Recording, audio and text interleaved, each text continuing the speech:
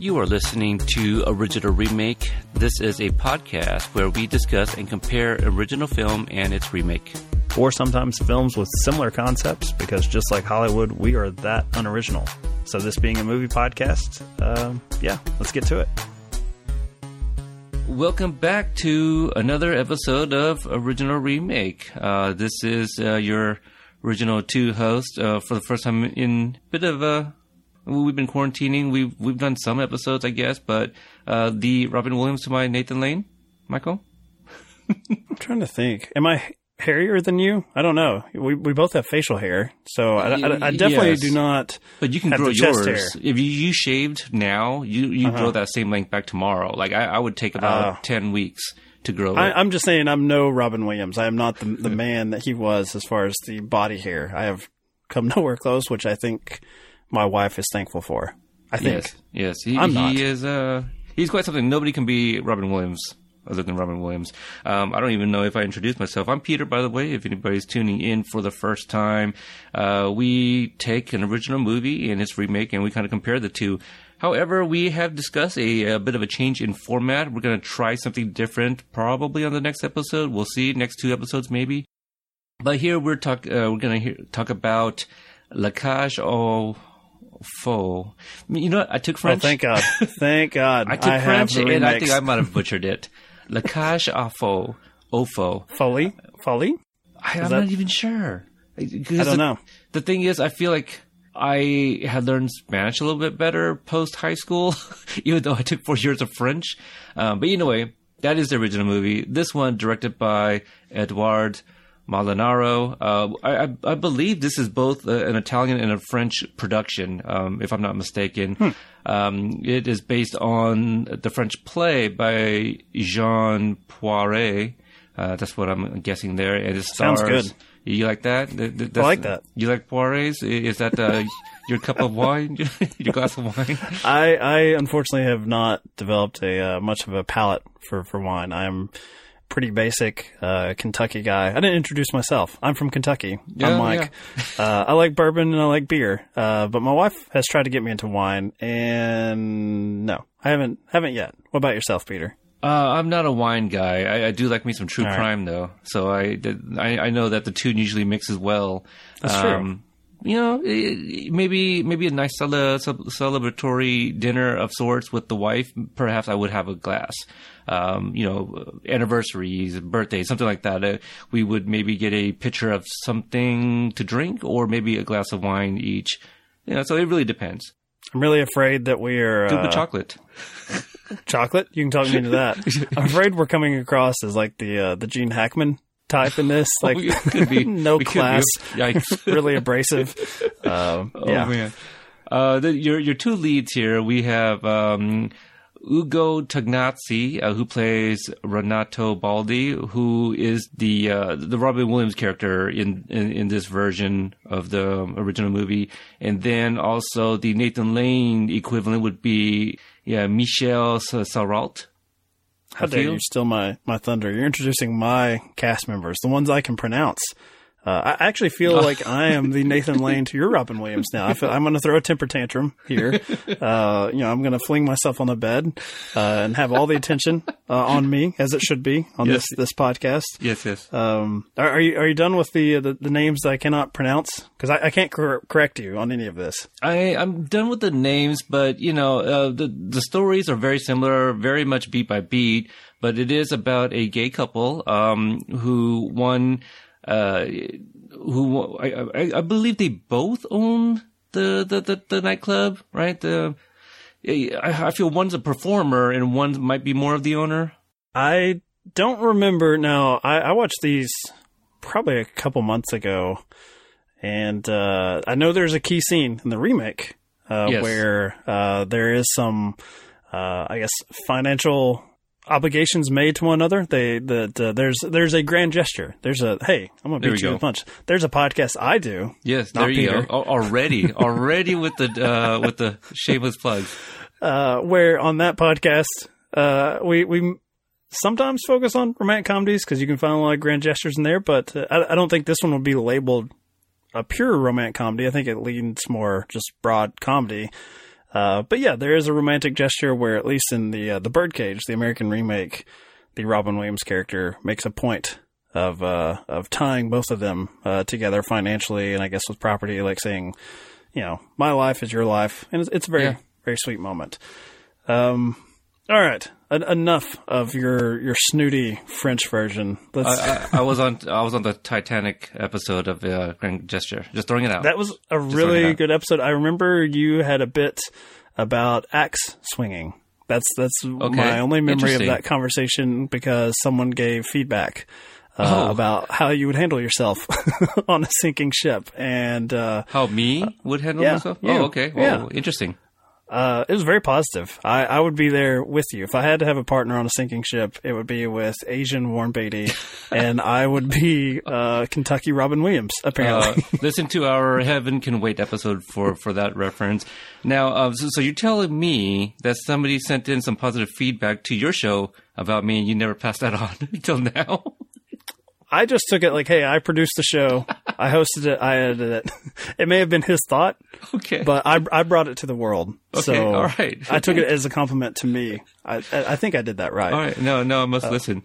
This isn't the first time this has happened. Like, I remember when, I'm forgetting Jason's last name, but, he once listened to an episode of Original Remakes, like, oh, Peter sounds like a nice guy. And I think I found out, like, way after that you just casually mentioned it, probably on a recording.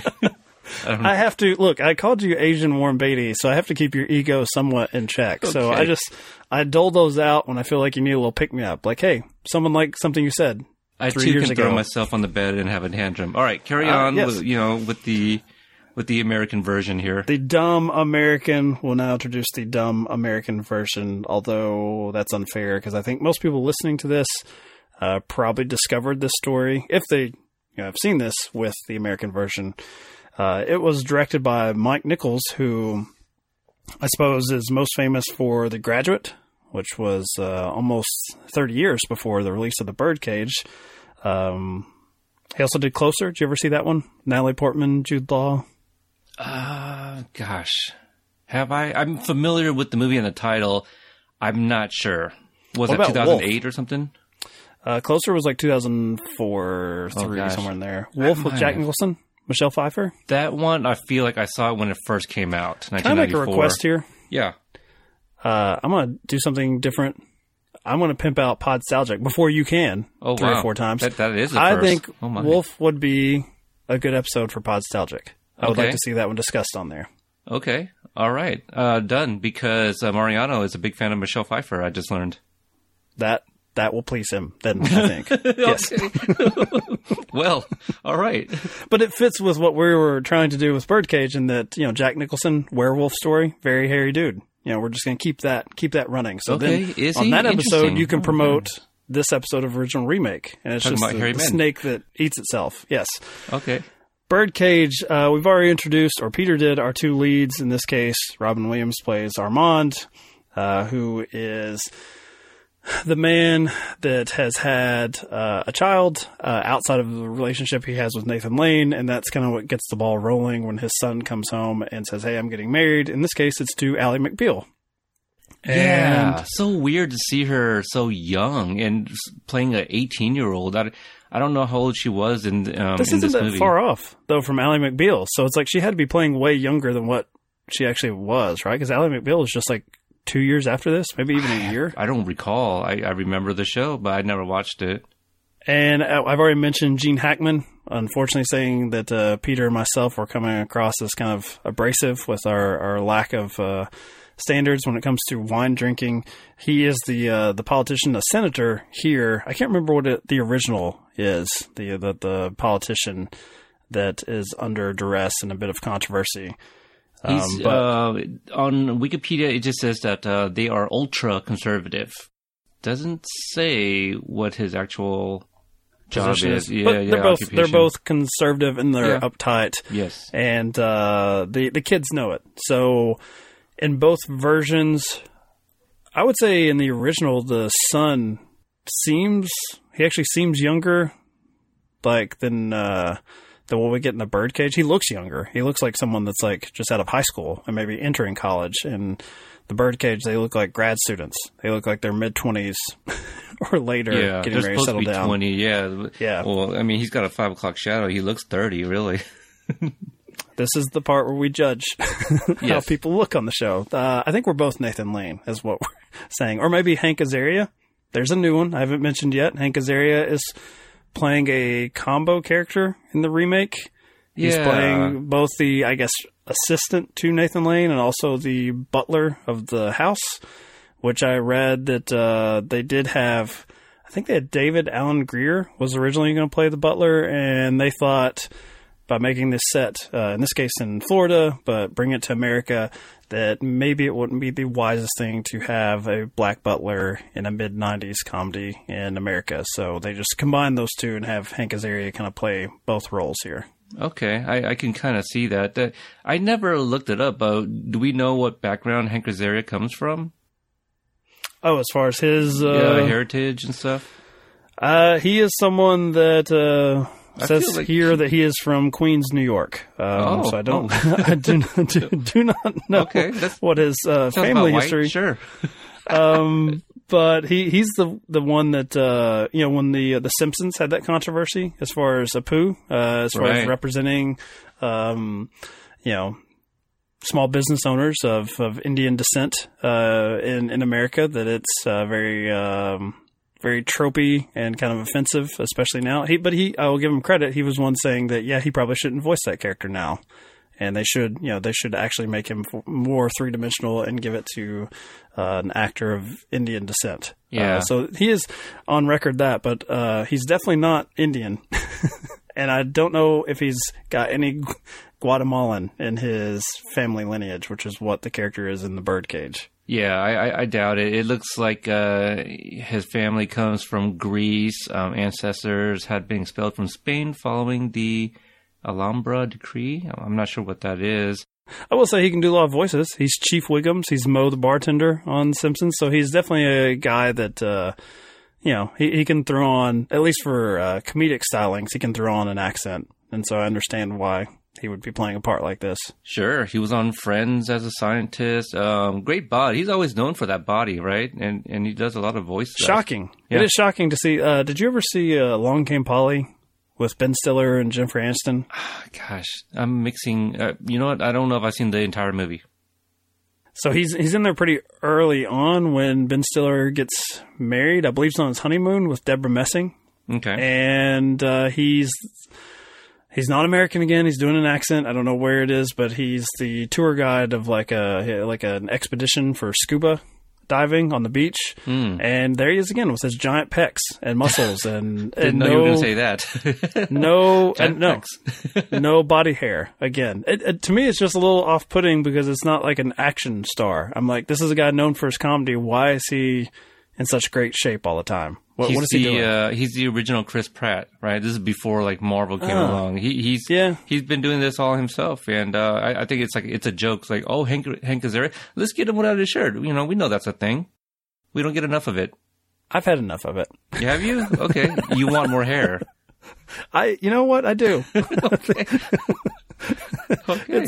It's like it provides a little more of a barrier between me and him. He doesn't feel like he's attacking me because there's still like some cover up going on, even if it is body hair. Okay. All right. I'm saying if Robin Williams was coming to give me a hug or Hank Azaria, I'm taking Robin Williams. I think that it would feel more cozy. Well, it's also Robin Williams. He's everybody's, he was like our dad growing up, right? Watched all his movies. And he's always wearing a permanent sweater, No. Not in Hook.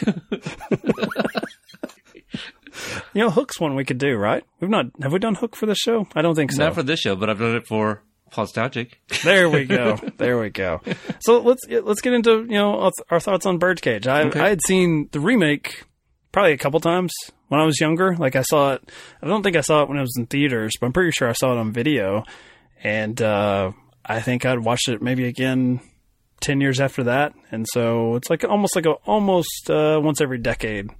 Like, hey, I've not seen the Birdcage in a while. And this is one you threatened. I don't know if threatened's the word. But you had you had said, "Hey, we got to do Birdcage," and it had come up before.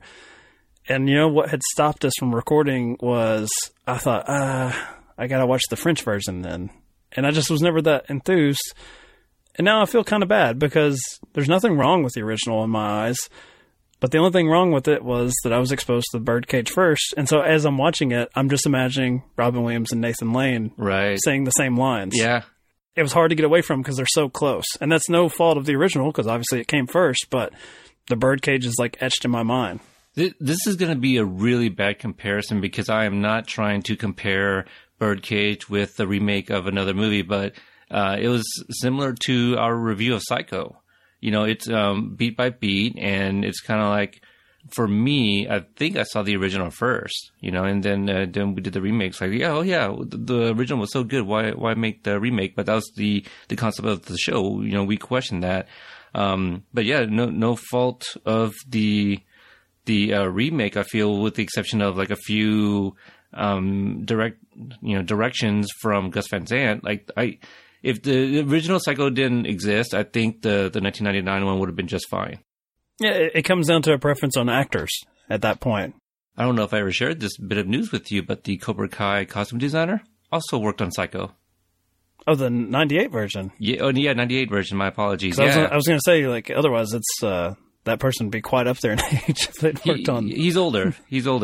But not quite old enough to be working on the 1960 version. No. Yes. Yeah, the remake. No, I said 99 at first. I thought that's what you were correcting me on. But yes, not the original. But yeah, because I commissioned him to make me a mask. And that's, you know, you might have seen the picture of me wearing the Karate Kid headband as a mask. So when I was researching to interview him, I was like, holy shit, that was one of his early projects, was working on that movie. Yeah, now I need to get the contact information so I can commission him to make like a Norman Bates like jacket or something, or Ed Gein. Like, you know, you just want to commission a face. Okay. That is disturbing. That's well, you know, Psycho is not that far off.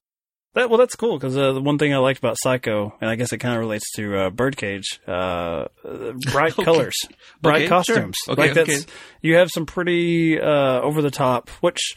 It makes sense, more so, I guess, for the Birdcage in that you are focused on a nightclub owner and the lead star performer of drag shows.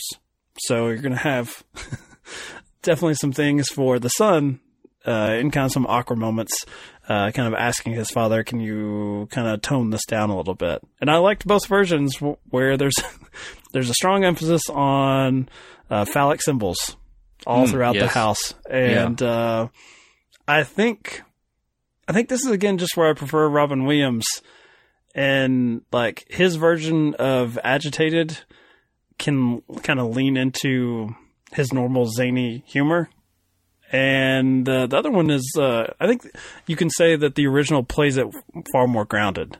They play it like the situation's high concept, but their version of the characters is more realistic, or more like someone that's not trying to do comedy. They just are in a comedic situation. Yes, that's exactly it. And that's what I was kind of, thinking while I was watching that movie. I was all like, wait a minute now, this is supposed to be a comedy, and you're exactly right. Like, it's a very comedic situation they're in, but it plays so dramatic too. Because I was just like, why am I not laughing?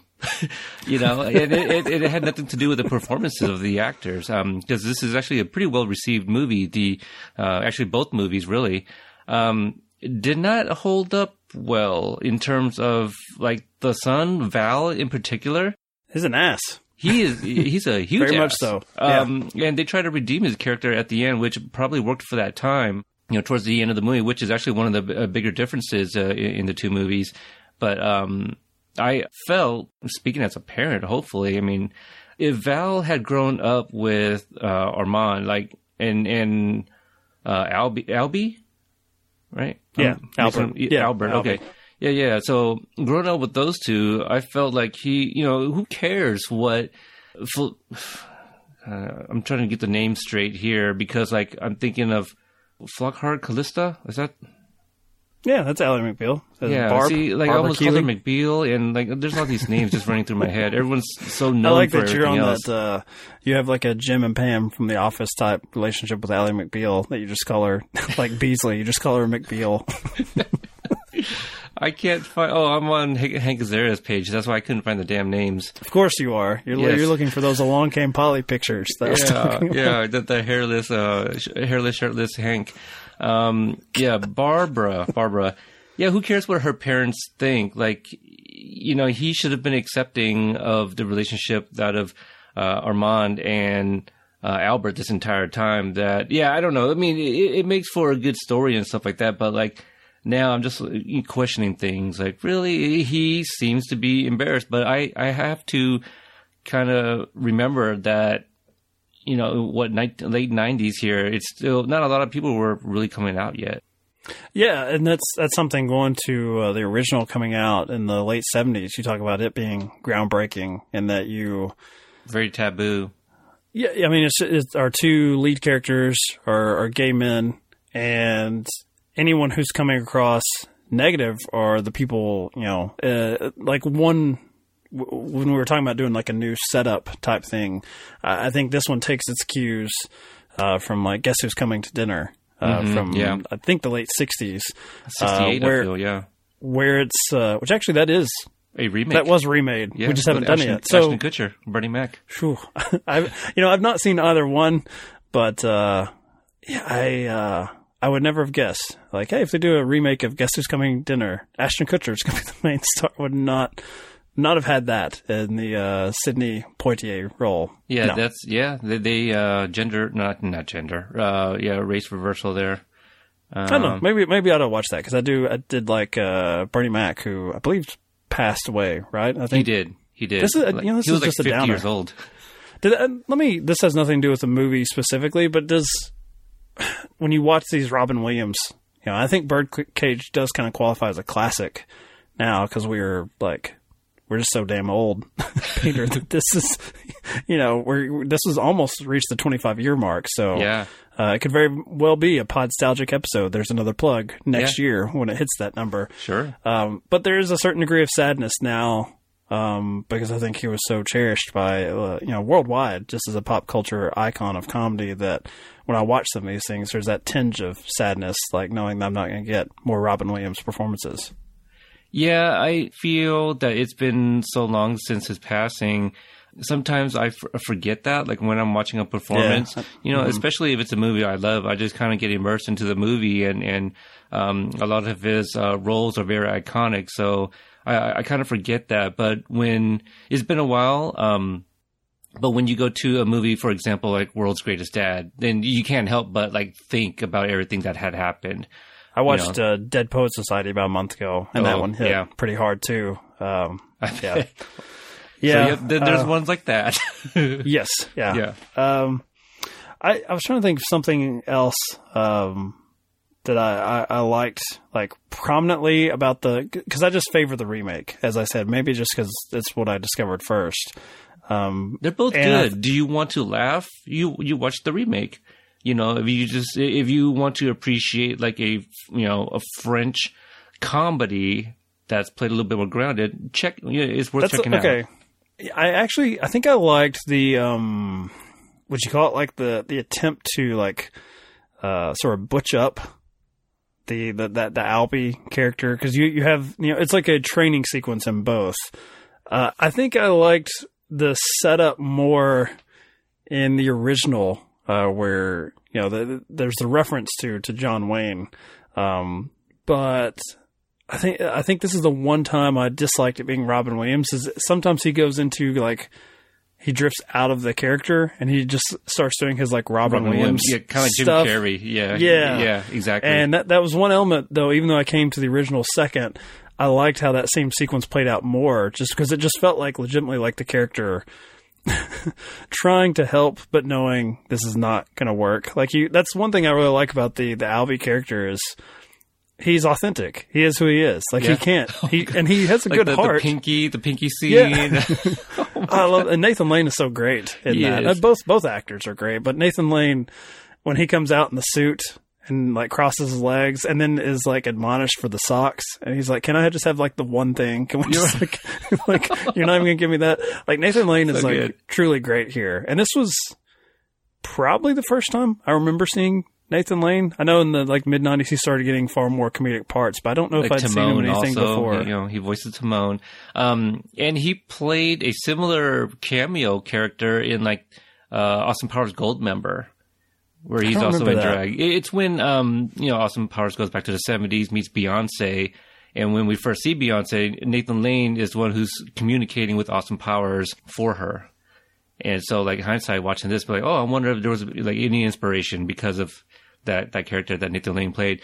But I think because kind of like you mentioned, in the '90s when Nathan Lane does start becoming bigger, wasn't he in the producers? That's not one that I saw. Another possible future original remake episode. There you go. The hits are just coming. Good hits anyway. But for me, I think not knowing the two leads in the original kind of helped me out when that version of Albert, who's Albin. That's how I keep messing it up. Albie is actually Albin instead of Albert.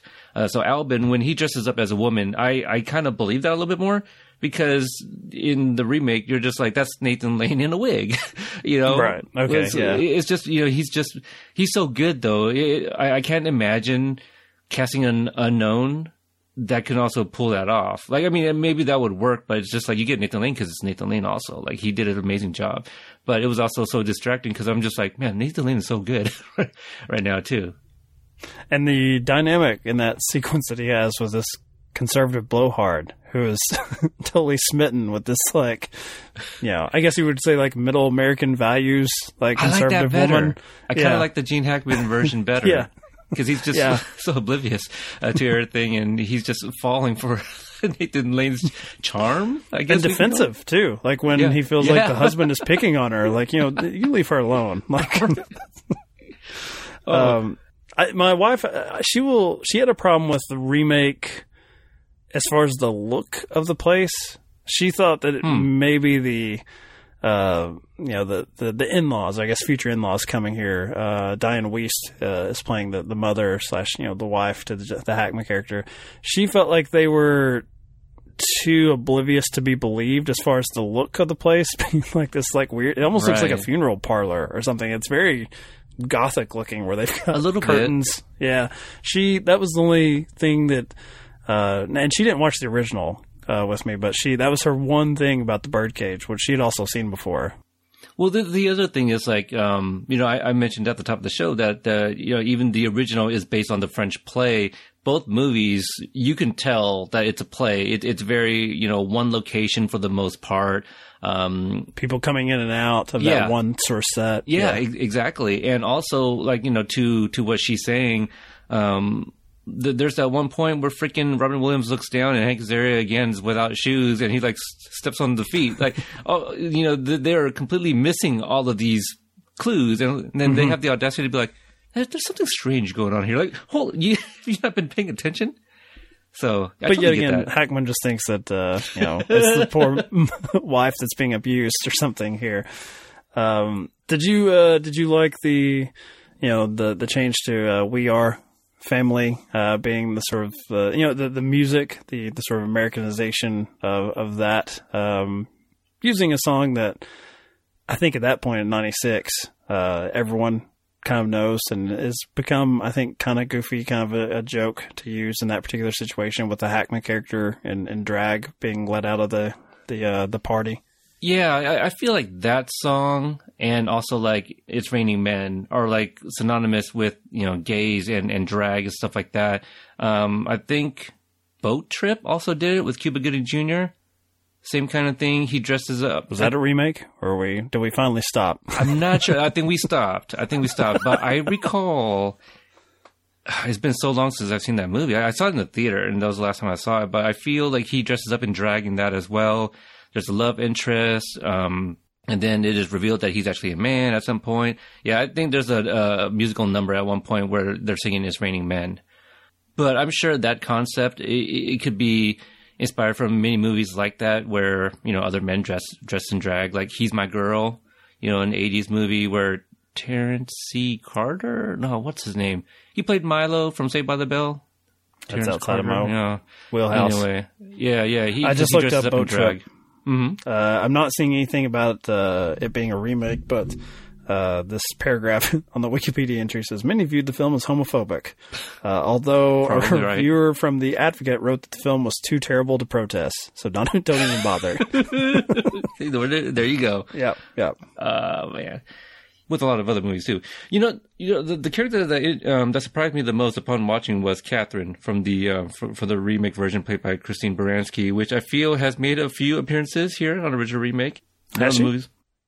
No, I thought you had a list of welcoming new listeners to some of our classic hits. Oh sure, I'm just I feel. Let me see. I know. Okay, Mamma Mia, Chicago. Bad Moms. We did a Bad Moms episode. Did we? I don't think maybe that was I us. did. You did. I feel like you did. I'm sorry. Okay, you know what it was? I did Cruel Intentions. Oh, she was in How the Grinch Stole Christmas. We did that one. There, we finally found an episode where you and I did not cheat on the other. Right. with a guest. Okay, listen to that one. See, there you go. That was a good one. That was a fun one. You did Cruel Intentions without me? Yes. Oh, that's poor form. And I even that's a line from Hook. Poor form. Coming soon. After this feed.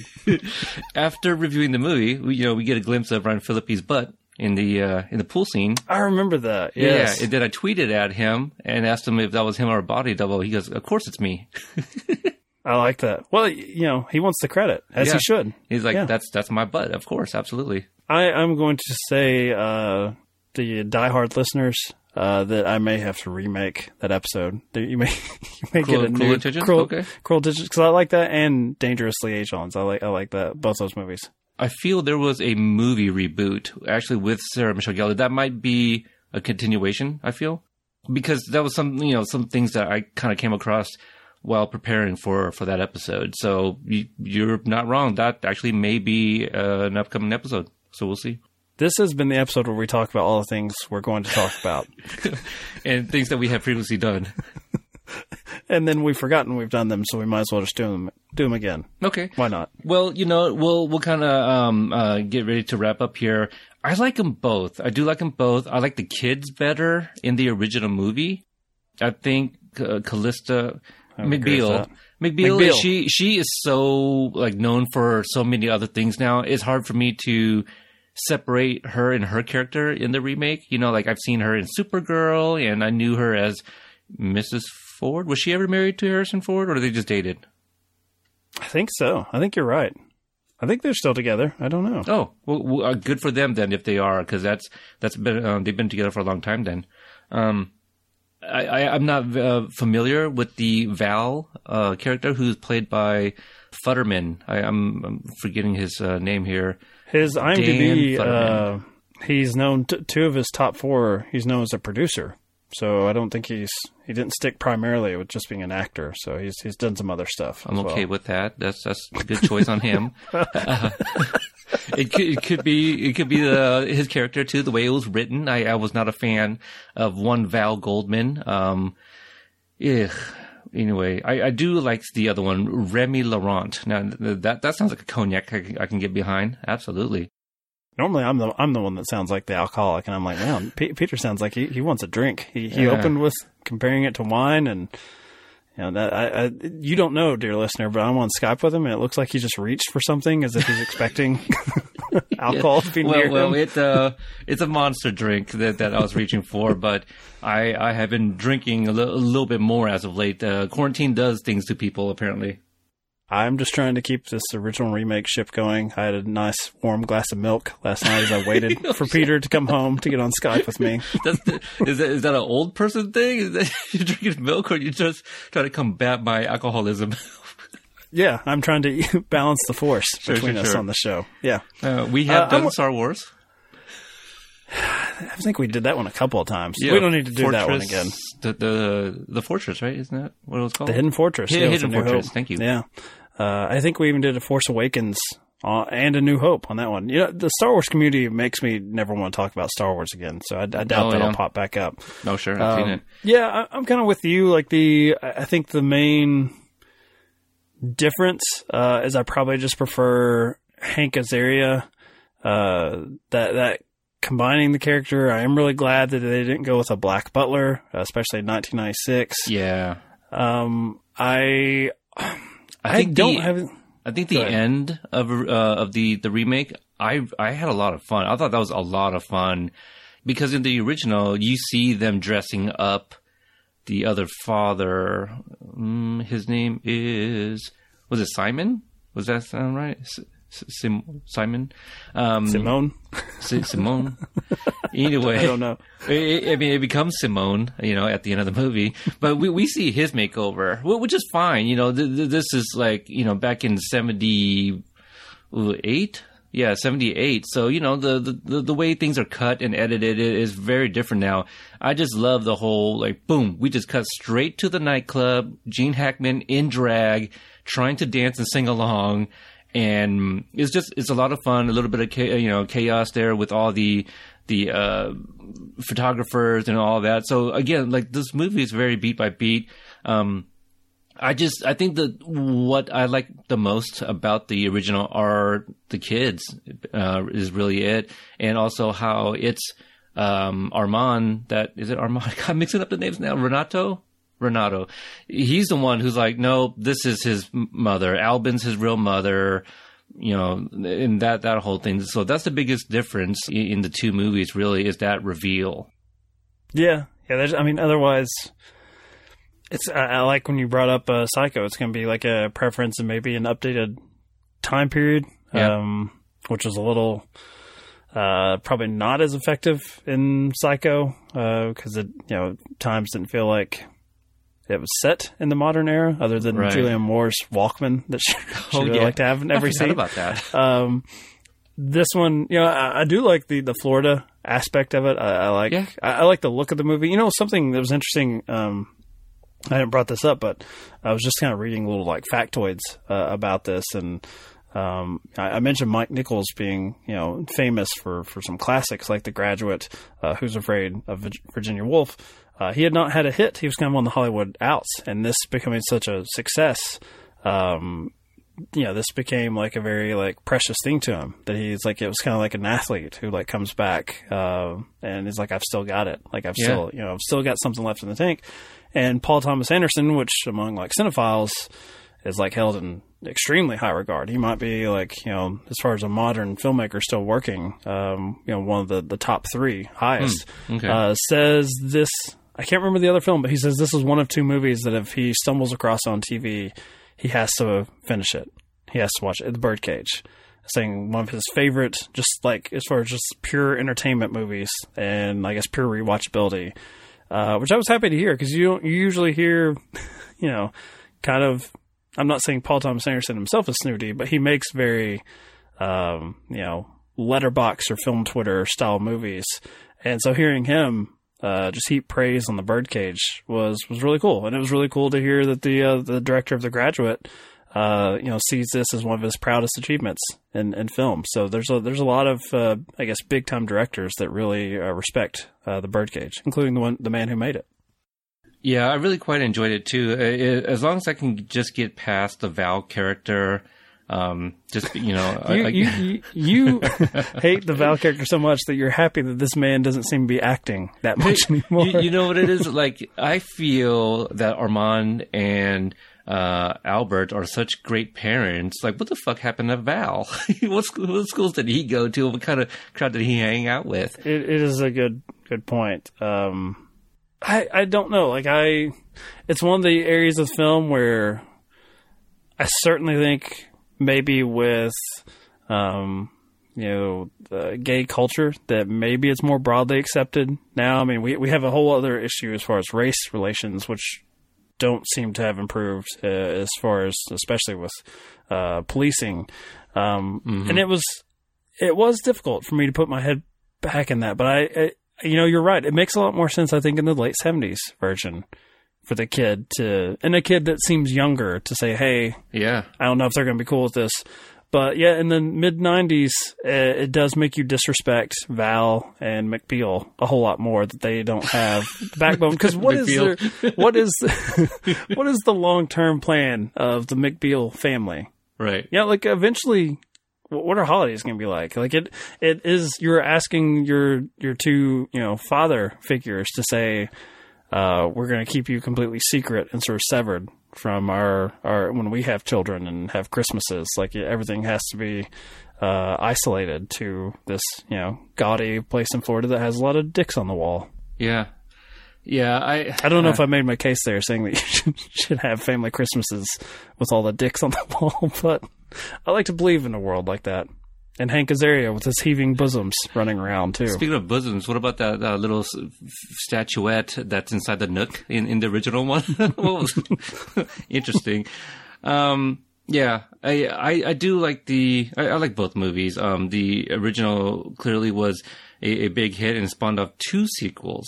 And basically, they appeared to be some sort of like misadventures of Renato and Albin. So that sounds like a lot of fun. That these 2 characters were probably beloved enough that people wanted to see them in other situations that could be just as comical.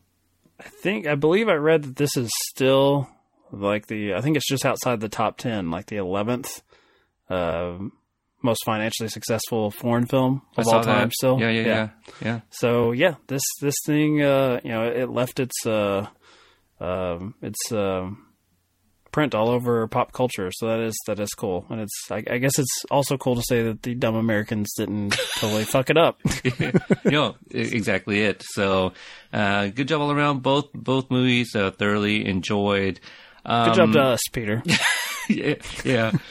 Sure. And one last thing here, like I'm looking at the theatrical release poster of the Birdcage, and it's funny. I don't know how many times I've seen this particular poster, but when Gene Hackman came on screen, I was surprised. Like, he's in this?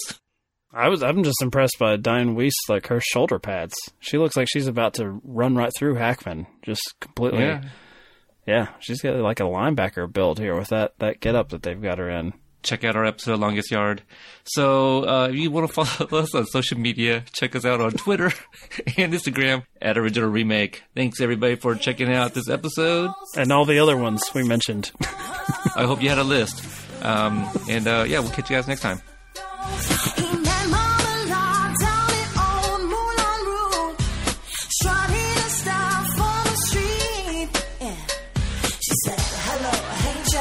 You wanna give it a go?